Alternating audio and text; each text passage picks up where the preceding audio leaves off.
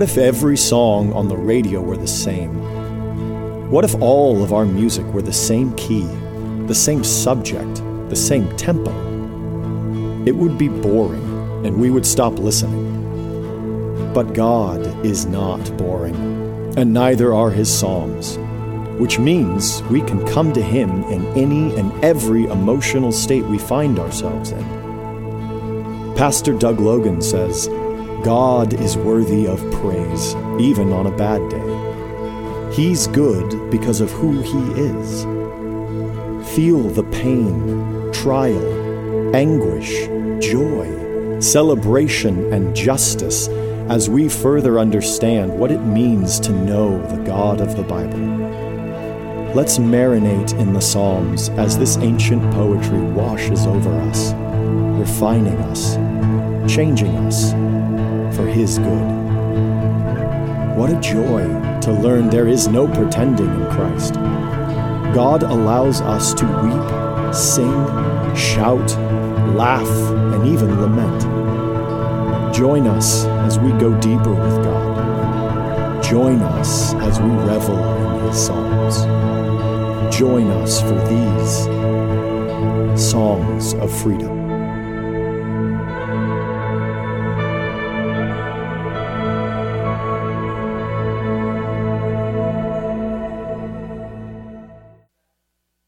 How are we doing today? Doing good? Great to be here with you today. Great to be in the air conditioning. Praise God for air conditioning. You may have noticed that my wife is not up here singing with us. I'm pretty proud of her as to why. She's going to be teaching Zumba here at the school. We've tried to figure out what are ways we can care for our community here with our specific talents. And so the first thought is, well, we need to lead stuff, right? Because that's what we're to do. And I think we've come to the point where we've realized that maybe she less needs to be the PTA president, which she is for now, and more needs to figure out ways she can serve the moms here on their terms. And so some of the moms seem to really want to do Zumba. My wife has been told that she is really good at Zumba by her instructors, and so she is being trained in Los Angeles right now in Zumba so that she can come here in this room in a few weeks, really, and start teaching just like ways to stay in shape and be healthy for the moms here. So the moms will drop their kids off at school, and then they'll do Zumba. So if you're going to come at me about how it's like shaking their butts and stuff, it's exercise, okay? So we're going to talk about that. So when I was 9, I went to my first Padre game. We had just moved to San Diego from Los Angeles, and I was so excited to be there. I didn't really know what it was like to be there because my parents never took me to Chavez Ravine to see the Dodgers play. And so this was my first game. And I remember going, and my grandpa brought me on the field because he was a writer. And I got to go, and I just remember being in awe. And I got to meet all these guys that almost no one here would know, like Bip Roberts and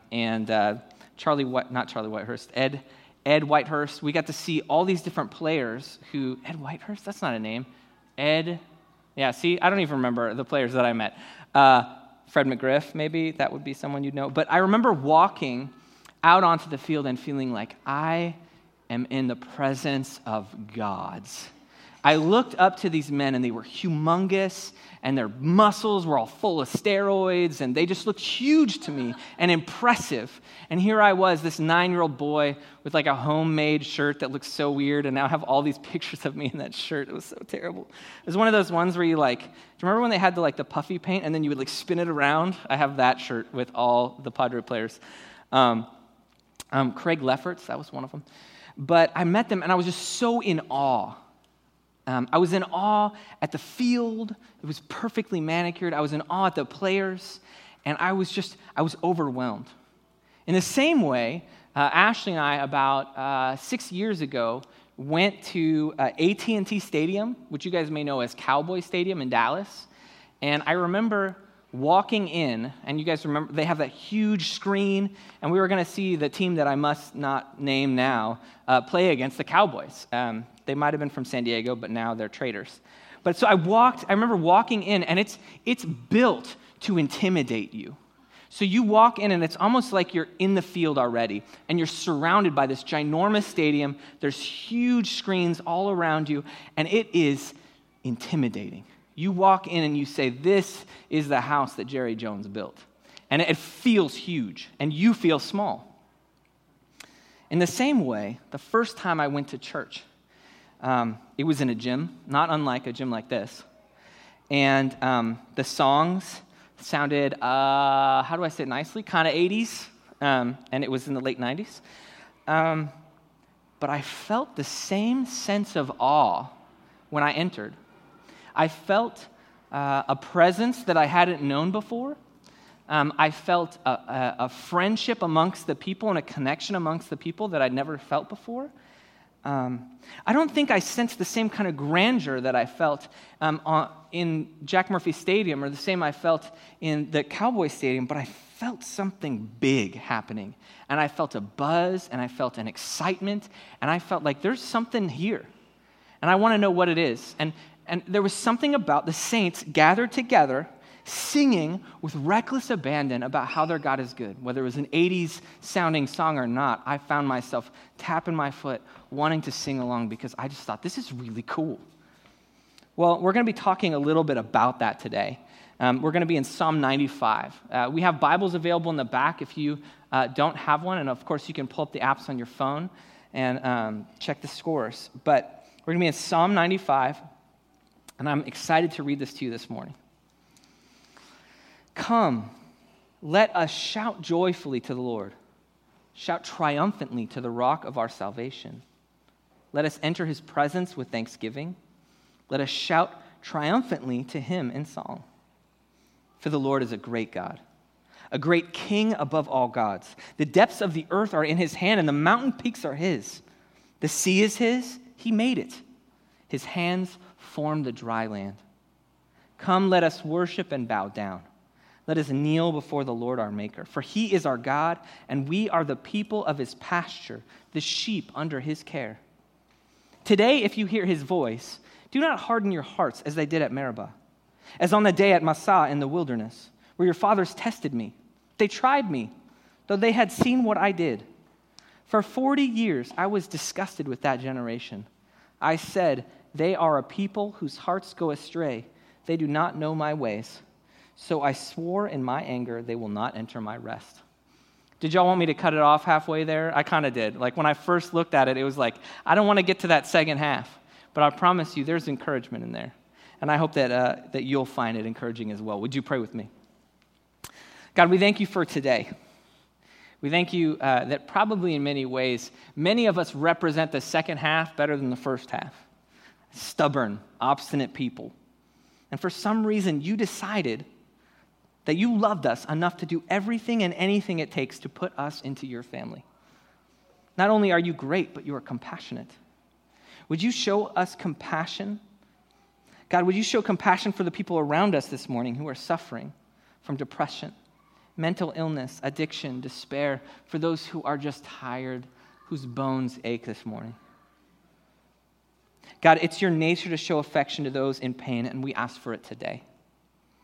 For those suffering at home, at work, or on the streets this morning who didn't make it this morning, Lord, have mercy on them. For us, would you reveal your grace to us in new, exciting ways? May the words of my mouth and the thoughts of our hearts be pleasing to you. We pray this in Jesus' name. Amen. So today we're going to be in Psalm 95.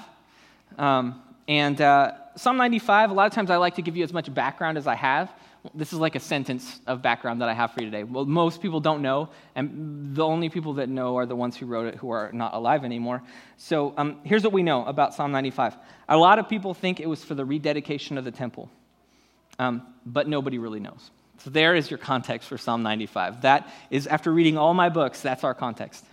Some people think maybe it's this. But one of the beautiful things about this psalm is that it's not only compelling us to worship, but it's telling us why we should worship. It doesn't tell us to shut off our brains when we come to God. The author is saying, worship God. Let me tell you why. There are so many reasons. You don't have to shut off your brain to be a Christian, friends. Read books, learn, and then when people challenge you, when science offers you some evidence of something, when science shows you something, you can say to them, well, maybe that's how God did it. It shouldn't bother us. It shouldn't scare us. We should be able to say, hey, if this is what's going on, God is in it. And that's fine with us. And so with that being said, I'm going to give you 3 reasons today to worship God. 3 reasons to give God worship. And our first reason is that we worship God because he is a good shepherd worth getting excited about. He is a good shepherd worth getting excited about. Verse 1, it says, "Come, let us shout joyfully to the Lord, shout triumphantly to the rock of our salvation." Now, I just want to stop here just for a moment before I continue. And I just want you to remember what was said here.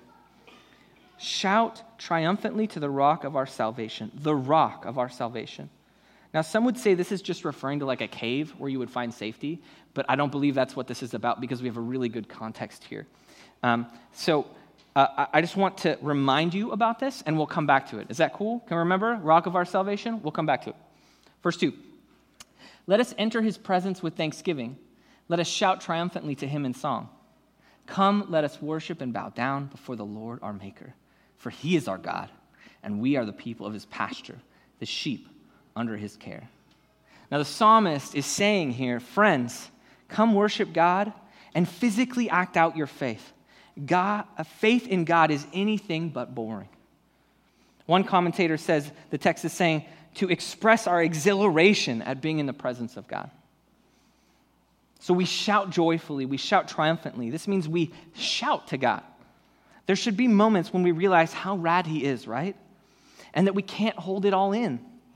If you spend 10 minutes at my house, we have dance parties when we find that little Amazon remote. Okay, that little Fire Stick remote, it's like this big, and we will have parties when we find it because we lose it all the time. And we will shout joyfully. Now, I know some of you guys are maybe not as loud as my family, and if you've been to my family's house, you would know we're kind of loud. For us, shouting is normal. And that's right, girl. So if you're an introvert, then this might weird you out, though. But if you consider yourself a mature Christian, we're always aware of who's around us when we shout because we don't want to freak people out. And so sometimes the Bible will talk about the way we enter into worship. We want to be careful that we don't just shout all the time and scare people away. But at the same time, we want to be clear that we love our God and he is worth being excited about. So Charles Spurgeon says this. He says, people are impressed with the idea that they ought to be serious, that they put on the aspect of misery, and quite forget that joy is as much a characteristic of true worship as solemnity itself. And so what he's saying here is that we have to be careful to be balanced. We don't want to be fake, right? You don't want to come to church and be fake and just have to put on this performance that we're just going to shout and scream all the time. But we also don't want to be someone who's fake and pretends that we have to be serious all the time when our God is a God of joy. And like we find jokes in the Bible. I kind of think like he's kind of cool with that sort of attitude, right? He's saying that if you think church should only be sad and serious, then you don't understand church and you don't understand God. Because he has a great streak in him of joy. Amen. Now the text also says to sing to him. Now, I got some people in the room that I bet you hate singing out loud. And I want you to see, is this a command for you? That's the question. Is this a command for you, person who doesn't like singing, person who maybe has problems with your throat? Probably not. It may be a command for you to sing at some point, though, okay? Can we say that? I do hope, maybe, when you are in your car and you are stuck in traffic on the 5, the 805, the 8, that there can be an appropriate time for you, if you feel like you just can't sing around people, to let loose and worship God. And you got the windows, you're good. But I will also tell you, some of my favorite moments of worship have been around people who cannot sing a dang tune for their life. And so if you're one of those people who feel like, I can't sing, I sound awful, I can tell you, it has been beautiful when I've been around friends who sing with reckless abandon even when they're off. So, just my encouragement to you. Next it says to bow down and kneel. Now, all I'm going to say about this is about a willingness to show that you are not the main point. This is showing humility. To bow is to show reverence to a king, right? A willingness to be seen as lower than your king. When we bow in worship, when we bow in prayer, I'm just going to say it is an act of humility, especially in 2018, because when you bow in worship, someone's going to look at you weird. And we have to be okay with that. When I think about this infectious joy that we have for the Lord, I think about the movie Elf. I don't know if anybody's seen the movie Elf, but when Will Ferrell's character sees Santa, when Will Ferrell's character sees gum underneath something where he can pull it out and eat it, when he sees anything that could give him any sort of joy, he has that beautiful, infectious joy that seems to affect everyone around him. I think it would be better if we were more like that than the sour people who seem to know everything about everything. What if we were more joyful like kids in the way we worship God? Wouldn't that be a beautiful thing? Now, let me give you an example from the Bible, because Elf is not quite the scriptures. There was a time when King David had recently become king of Israel in place of Saul. When the Philistines heard about this new king, they decided it was a good time. This would be the right time to wipe Israel off the map. However, God gave King David a decisive military victory, and David wanted to give God appropriate glory. But David ended up dancing in front of the ark of God, which was known to be God's presence, right? So they're going through the streets, and he's got 30,000 people around him coming, his soldiers coming with him to celebrate, and he starts to get down, right? And I can't dance. That's why my wife's at Zumba, not me. And so he starts to dance, and he starts to celebrate to God, and he doesn't care who's watching. He is celebrating God in that moment. And what does he do? He ends up kind of, pulling off some of his clothes, because if you're like David, if you're like me, you don't want to be wearing all this extra clothing when you're dancing around in the hot sun. And so David disrobes a little bit. He doesn't get naked. He still has clothes on. He has his linen ephod on. But he is embarrassing himself. Let's read in 2 Samuel 6:14. This is what happens. David was dancing with all his might before the Lord, wearing a linen ephod. He and the whole house of Israel bringing up the ark of the Lord with shouts and the sound of the ram's horn. As the ark of the Lord was entering the city of David, Saul's daughter Michal looked down from the window and saw King David leaping and dancing before the Lord, and she despised him in her heart. Now let's also just point out that her dad was Saul, right? The last king. So she's already probably got a little bit against her own husband at this point.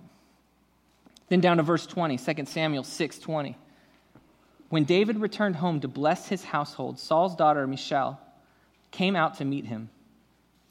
How the king of Israel has honored himself today, she said. I can't do that sarcastic enough. He exposed himself today in the sight of the slave girls of his subjects, like a vulgar person would expose himself. David replied to Michal, "It was before the Lord who chose me over your father and his whole family to appoint me ruler over the Lord's people, Israel. I will dance before the Lord, and I will dishonor myself and humble myself even more. However, by the slave girls you spoke about, I will be honored." And Saul's daughter, Michal, had no child to the day of her death. That's a little point that God adds in, I guess she had some problems after that. But here's the thing. David is saying, what do I care about what people think about me? God has saved my life. God has protected the people of Israel through a decisive military victory. And his presence is with us and blessing us. And I have to be embarrassed about how I look? What does that have to do with anything? And so he says, I will humble myself. I will be even more undignified than this if it comes to praising my God. So what that means, friends, is there are times when we are going to look dumb for worshiping and following God. And I'm here to tell you that that is okay. It's okay to look silly. It's okay to feel dumb a little bit, so long as you more and more grow in your understanding that it is God who cares about you. And friends, if you live in San Diego, to be here is to look dumb to people. Let's just be clear about that, right? To be here, to say this is more important than other things that you could be doing right now, to say that you believe in a God is silly and embarrassing and humbling to some people, but it's not to us, right? So David made himself weak. David was undignified. And don't tell me that some of you men haven't looked this way when your team won a big game. I mean, we're willing to be undignified when it comes to our teams winning. Now, I wouldn't know so much because I cheer for San Diego teams, but those of you who cheer for other teams, you have been undignified at times. David was humbled and he was dishonored. Perhaps it's not the worst thing that we need, church, that we show that we have a weakness. Perhaps it's not the worst thing to show that we need to depend upon each other. For them to see us needing God and needing each other may not make us look powerful to some. But our dependence on God is a truly beautiful thing. Now, our second reason to give God glory is this: no God compares to our powerful, creative God. No God compares to our powerful, creative God. There is no one like our God. Verse 3, for the Lord is a great God, a great king above all gods. The depths of the earth are in his hand, and the mountain peaks are his. The sea is his. He made it. His hands form the dry land. There is no one like our God, friends. Now, if you were in Israel at this time, some would have seen your religion as more of an underdog. You were like the Cleveland Browns of religions. Nobody respected you. I guess I could say the Padres at the moment. Many at the time would see Yahweh as a regional God. They would say, that's the God of Israel. In that little tiny place, that's Israel's God. That doesn't affect any of us.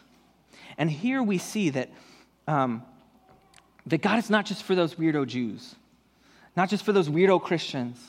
It's much like we may feel here in Dago, like perhaps the God we worship does not seem very big to many people in our community right now. There are many other gods in our community, money, success, things like that people would say those are the real things to worship. But the psalmist speaks of the size and utter creativity of God and glory of our God. This is no regional, local God. This is it. God is bigger than the imagination of those who do not know him. In verse 4, it says, the depths of the earth are in his hand, and the mountain peaks are his. Now, I did a little research on the depths and the heights because I like to do research. So these things can show us how unique and creative God is. First off, the lowest point on land is the Dead Sea, which our friend Eve just got back from. The Dead Sea is about 1,400 feet below sea level. That's the lowest point on land. Now, but there's a lower point than that, right? The lowest point on earth overall is Challenger Deep at the bottom of the Mariana Trench, which is 36,201 feet below sea level. That is 6.8 miles deep. That's taller than Mount Everest. That goes deeper than Mount Everest is high. Now, the highest point on the planet is Mount Everest, which is 29,000 feet, about 5.5 miles high.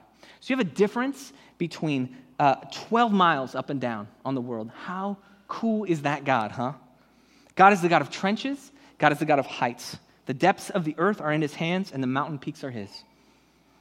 But in our own hubris, in our own arrogance, we think we can become like God. We think we can conquer God or even the things that he's created. We scale the biggest peaks like Mount Everest, don't we? Not we. I don't know if anybody here. Probably not. It's extremely dangerous, right? Many people who climb Mount Everest, they die. Matter of fact, when they die, their bodies stay there forever because it's too hard for us to get up and bring their bodies down. There are about 200 bodies on Mount Everest right now, on the way. People walk up the paths and they know that there's people there, people there, people there. They have nicknames for them. But we think that we can conquer what God has created, right? Didn't work out for everyone. Now, famous climber Seaborn Beck Weathers, who has climbed Everest, says this: if you don't have anyone who cares about you or is dependent on you, if you have no friends or colleagues, and if you're willing to put a single round in the chamber of a revolver and put it in your mouth and pull the trigger, then yeah, it's a pretty good idea to climb Mount Everest.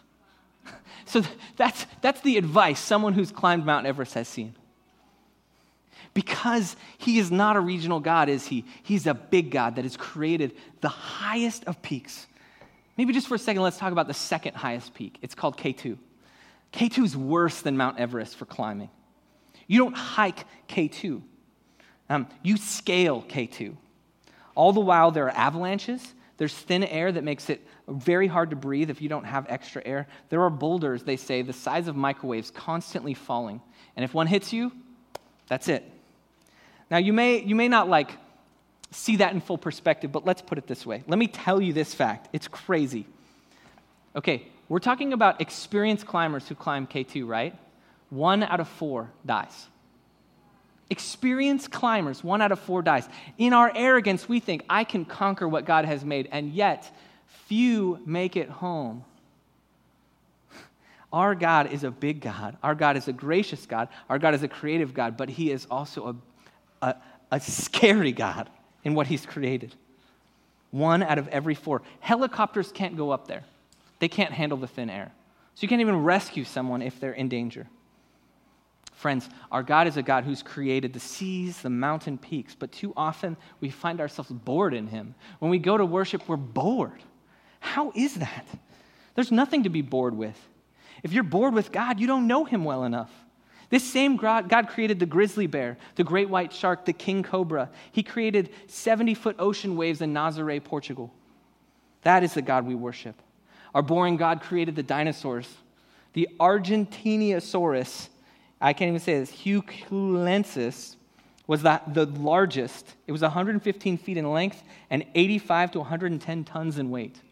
Our God created that. We should worship him. Now, blue whales, which still exist today, are about 200 tons. That's about 400,000 pounds. That's a lot. A blue whale's heart weighs more than a car. Its tongue weighs as much as an elephant. So this is the God we worship that's created these things. And sometimes we think, man, he's kind of boring. But he is big, powerful, and creative, and worth our worship, and worth our time. The God we worship will never be boring, and it's okay to worship him with a little humility. Psalm 19:1 says, "The heavens declare the glory of God, and the expanse proclaims the work of his hands." The fact that we even have abstract thought is a sign of the glory of God. He is amazing that he has given you a brain with a cerebrum, a cerebellum, and a brainstem. The God we worship has made parts of your brains for daily function, rational thought, spiritual thought, sensual thought, even a portion that controls instant response to pain. Yes, we worship a creative God. Now, I've been in sermons where the guys just start getting to cellular level. I'm going to stop here, but I'm just saying that our God is creative, he's good, and there's no comparing with what he has done. The God we worship is creative. So our God should be worshiped because he's a good shepherd. There's no comparing with him. He's not boring. And finally, we should worship God because he is just and gracious. He is just and gracious. Now, he gives us warning when we disobey, and we still find him giving us grace. Now, I'm going to read to you the confusing part in verse 8. Excuse me. "Today, if you hear his voice, do not harden your hearts as at Meribah, as on that day at Massah in the wilderness, where your fathers tested me. They tried me, though they had seen what I did. For 40 years I was disgusted with that generation. I said, they are people whose hearts go astray, and they do not know my way. So I swore in my anger, they will not enter my rest." That's crazy, right? That's like in the middle of like this, like, God's so good, he's so great. Don't do this. It doesn't fit, does it? Like, maybe it does. Well, let's see how it fits. Let's see where it fits in. Now, there are two historical accounts in the Bible about Meribah and Massah, okay? And I'd love to talk to you about them right now. In Exodus 17, Israel complains that they are thirsty and Egypt was better. Now, we remember, right, that God has redeemed Israel from Egypt, right? They were slaves to the Pharaoh, building and building until they died. The pyramids were being built upon their backs. And here they are freed. God parts the seas. They walk through it. Pharaoh's army gets swallowed up, and here they are. They have been given this opportunity to go into God's promised land. So they go to the promised land, right? And they have all these spies go in. And then they see what is in where they want to stay. And what is it? It's giants. They see people that they could never conquer. And so what do? They say, you know what? We're going to leave this. We don't want to be here. We're going to leave. But God's like, hey, but remember, I will conquer them. You will just walk in with them, right? You will just take them down because I want you here in this land flowing with milk and honey. And they say, we don't trust God enough to go in. So they leave. They leave. The crazy thing is before they got there, they had an opportunity. And we'll talk about that in Numbers 20. Now, they find themselves rejecting what God wants for them and returning back the way they came. And they find themselves at a dry, hot, dusty, dirty land. Again, for the second time. It's like passing through Barstow on your road trip out of San Diego. Like you go through Barstow and you're like, oh, look, there's Barstow. Let's go to Barstow because we need to use the restroom. And so you go to Barstow, and then you find out once you're in Barstow that gas is $5 a gallon. It's 111 degrees. So you say, let's go to the Starbucks, right? But there's 71 people in Starbucks. And you try to use the bathroom in Starbucks, but there's 12 people in line. And inside the Starbucks, it's like 108 degrees anyway. And you're like, what am I doing here in Barstow? We should have just kept going and not gone to Barstow. Well, in the same way, they had been in their own Barstow. And in that time, before they reached the promised land, something happened. They were thirsty. And God said to Moses, strike the rock, and water will come. And what happened? Water came. So then they go to Israel, which would be modern-day Israel, and then they reject what God has told them, and they leave, and they find themselves what? Back in Barstow, is Meribah. That's what its name. They find themselves back there. And the funny thing is, in kind of the same way, we may find ourselves coming home on a road trip, and we'll kind of be like, hey, I'm going to have to go to the bathroom soon. Where are we going to stop? And we're like, it's been a few weeks. Let's go to Barstow, right? We forget really quickly, right? And so we go to Barstow, and we go through the same thing again, and we're like, what are we doing here? In the same way, after Israel had rejected God and rejected the gift of this land for God, they found themselves back in Meribah, complaining again to God, complaining to Moses. And they were saying to Moses, really, are we here again? Why did you bring us here? Why didn't you let us be in Egypt where we could have been slaves, but we would have at least been fed? Like, if we could have received food in Egypt, we would at least be alive, even though we were slaves. And Moses is like, dude, you are my last nerve. Again, the same argument, again, grumbling, complaining, over and over again. Like, don't you remember that God even gave you water here before? But they're not interested in that. They're interested in complaining about God. They're interested in complaining about Moses. They're interested in complaining about everything that God has done for them. So they get there, and Moses goes to God, and God says, hey, just speak to the rock. You'll get some water. Just tell the rock to get some water. Now, I can imagine it's kind of like a bad magician, right? Like a bad magician's like, presto. This is going to change in just a minute, okay? Presto. And then nothing happens, right? So Moses speaks to the rock one time, and what happens? Nothing. So you can imagine Moses is starting to be like, oh, okay, God told me, okay, so I have all these people complaining at me right here, and they're complaining, like fierce complaining. I'm sick of their stuff. And then here's the rock, and Moses is like, come on. It's like kicking an old car, trying to get it to start. So what does Moses do? He's like, okay, I think God misspoke to me. God must have not understood, because I remember before, God told me to strike the rock. So Moses strikes the rock, and out comes water. But God's like, that's not what I told you to do, man. I told you to speak. And so what you have here is you have the Israelites not listening to God, not trusting God. He brings them to where they are at, even though they didn't trust him, and they don't trust him again, and they say, these are giants, we're not entering. So then they come back to Barstow, it's Meribah. They come back to Meribah, and what happens? They don't trust him again. They're like, really, you brought us here? We're just going to die in the desert? And so God is like, speak to the rock. So then Moses, his speaker, Moses, is like, yeah, I'll just strike it. God doesn't know what he's talking about. I'm just going to kick the car, even though he said it would start. You have all of these people who God loves, who God provides for, who God takes through every single season of their life, and they still don't trust him. Why don't they trust him? I don't know, but I do know that we are a little bit like that. Remember what the author, though, called God in verse 1? Do we remember what I said? Anyone see in verse 1? What did they call God in verse 1? The rock of our salvation. That's not a coincidence. He's rock steady, right? A rock is sturdy. You can build your home on a rock, but it's swept away on the sand. But this rock also is a trustworthy rock that will provide the water needed for them, and they were unwilling to trust him. At that point, it seems that no one trusted the rock, even his main man, Moses. I think in San Diego, sometimes we feel like that.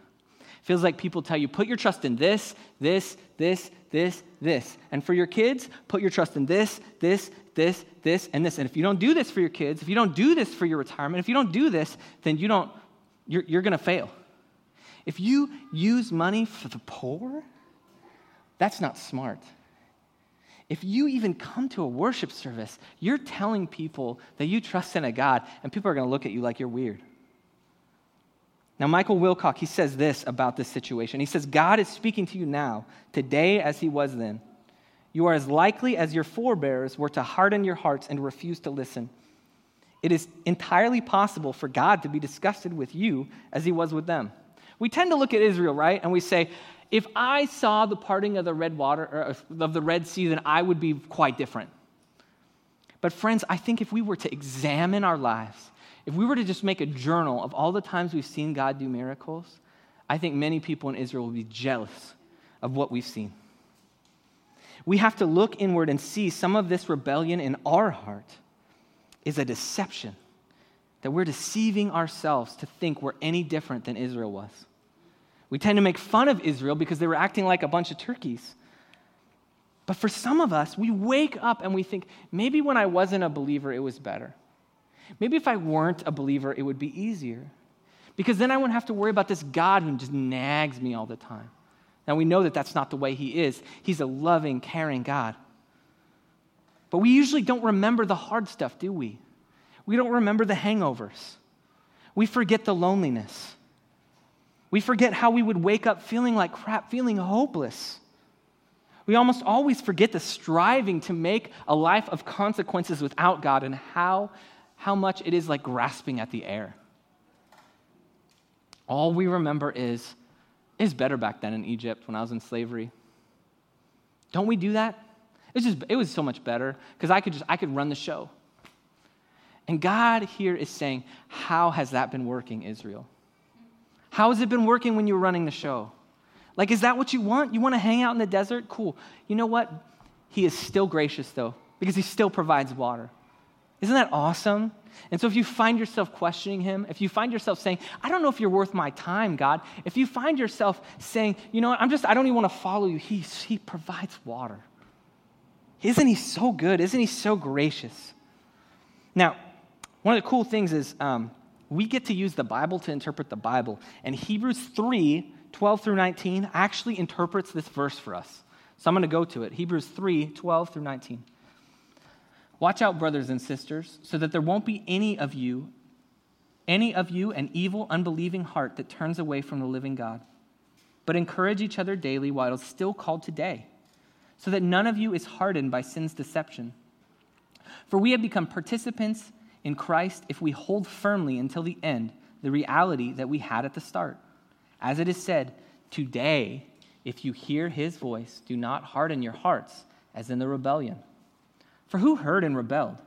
Wasn't it all who came out of Egypt under Moses, with whom was God angry for 40 years? Wasn't it with those who sinned, whose bodies fell in the wilderness? And to whom did he swear that they would not enter his rest, if not those who disobeyed? So we see they were unable to enter because of unbelief. Now, Hebrews 4, 1 through 2, I'll just give you this real fast.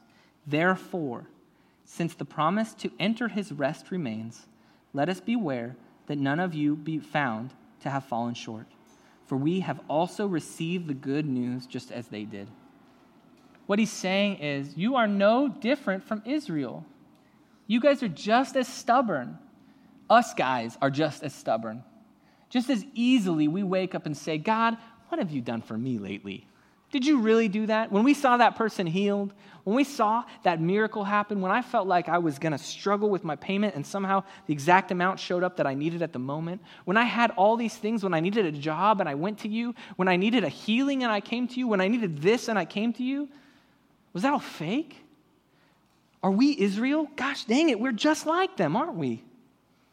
If you're the only one who has wandered in the desert, going on your own way, though, perhaps today's the day you trust God.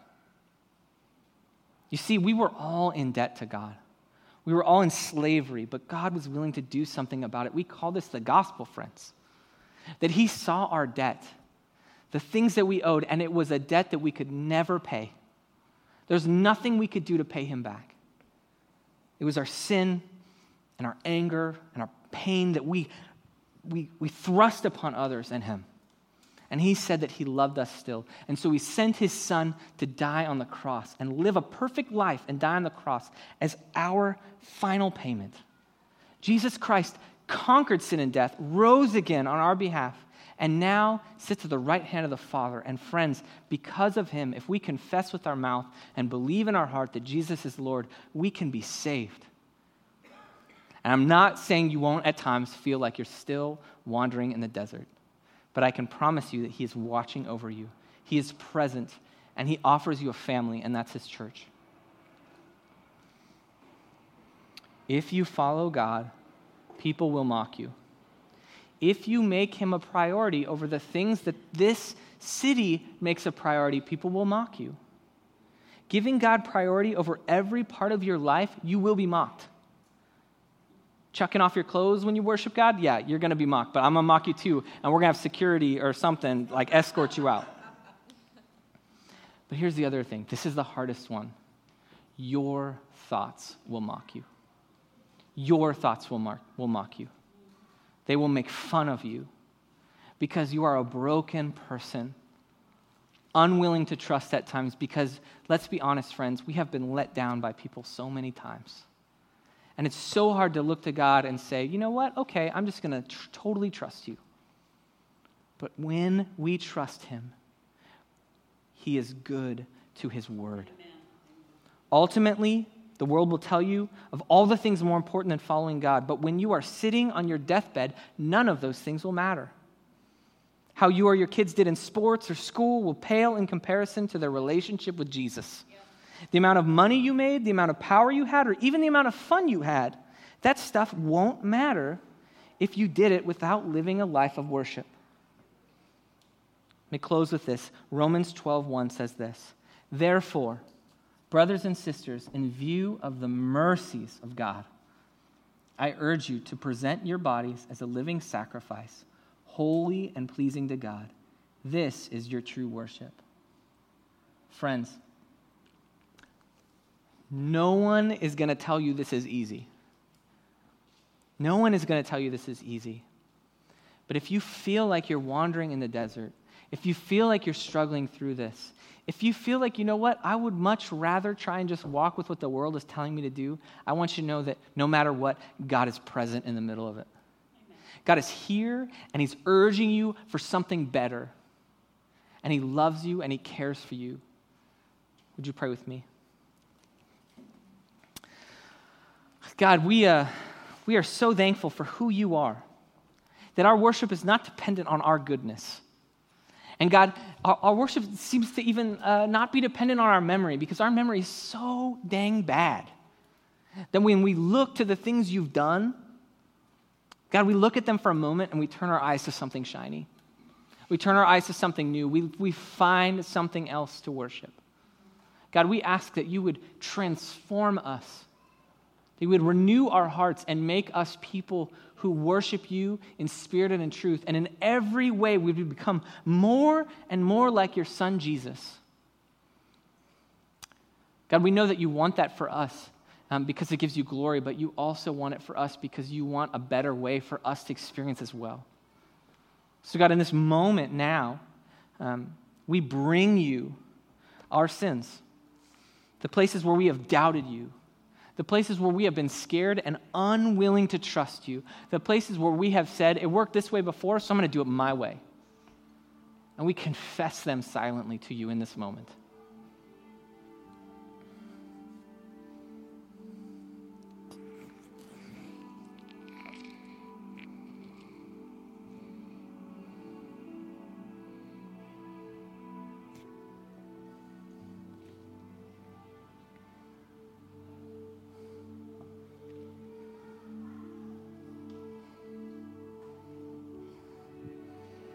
God, we thank you that you allow us to come back to you again and again and again after we doubt you, after we try to do everything in our own strength, as we try to parent in our own strength, as we try and make bills only in our own strength without even praying to you, as we try to get out of our addictions without spending any time with you on it, as we forget all the good you've done and we think, I just got this myself. God, would you stir in our hearts something greater?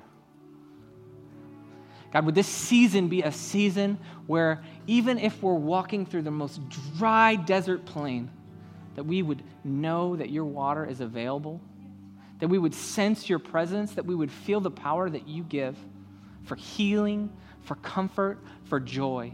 And God, when we find ourselves in true worship, following you, pressing forward, when the world tells us we are, I don't know, a little off in our priorities, God, would you help us to look and see what your priorities are first? And God, would you just help us with that?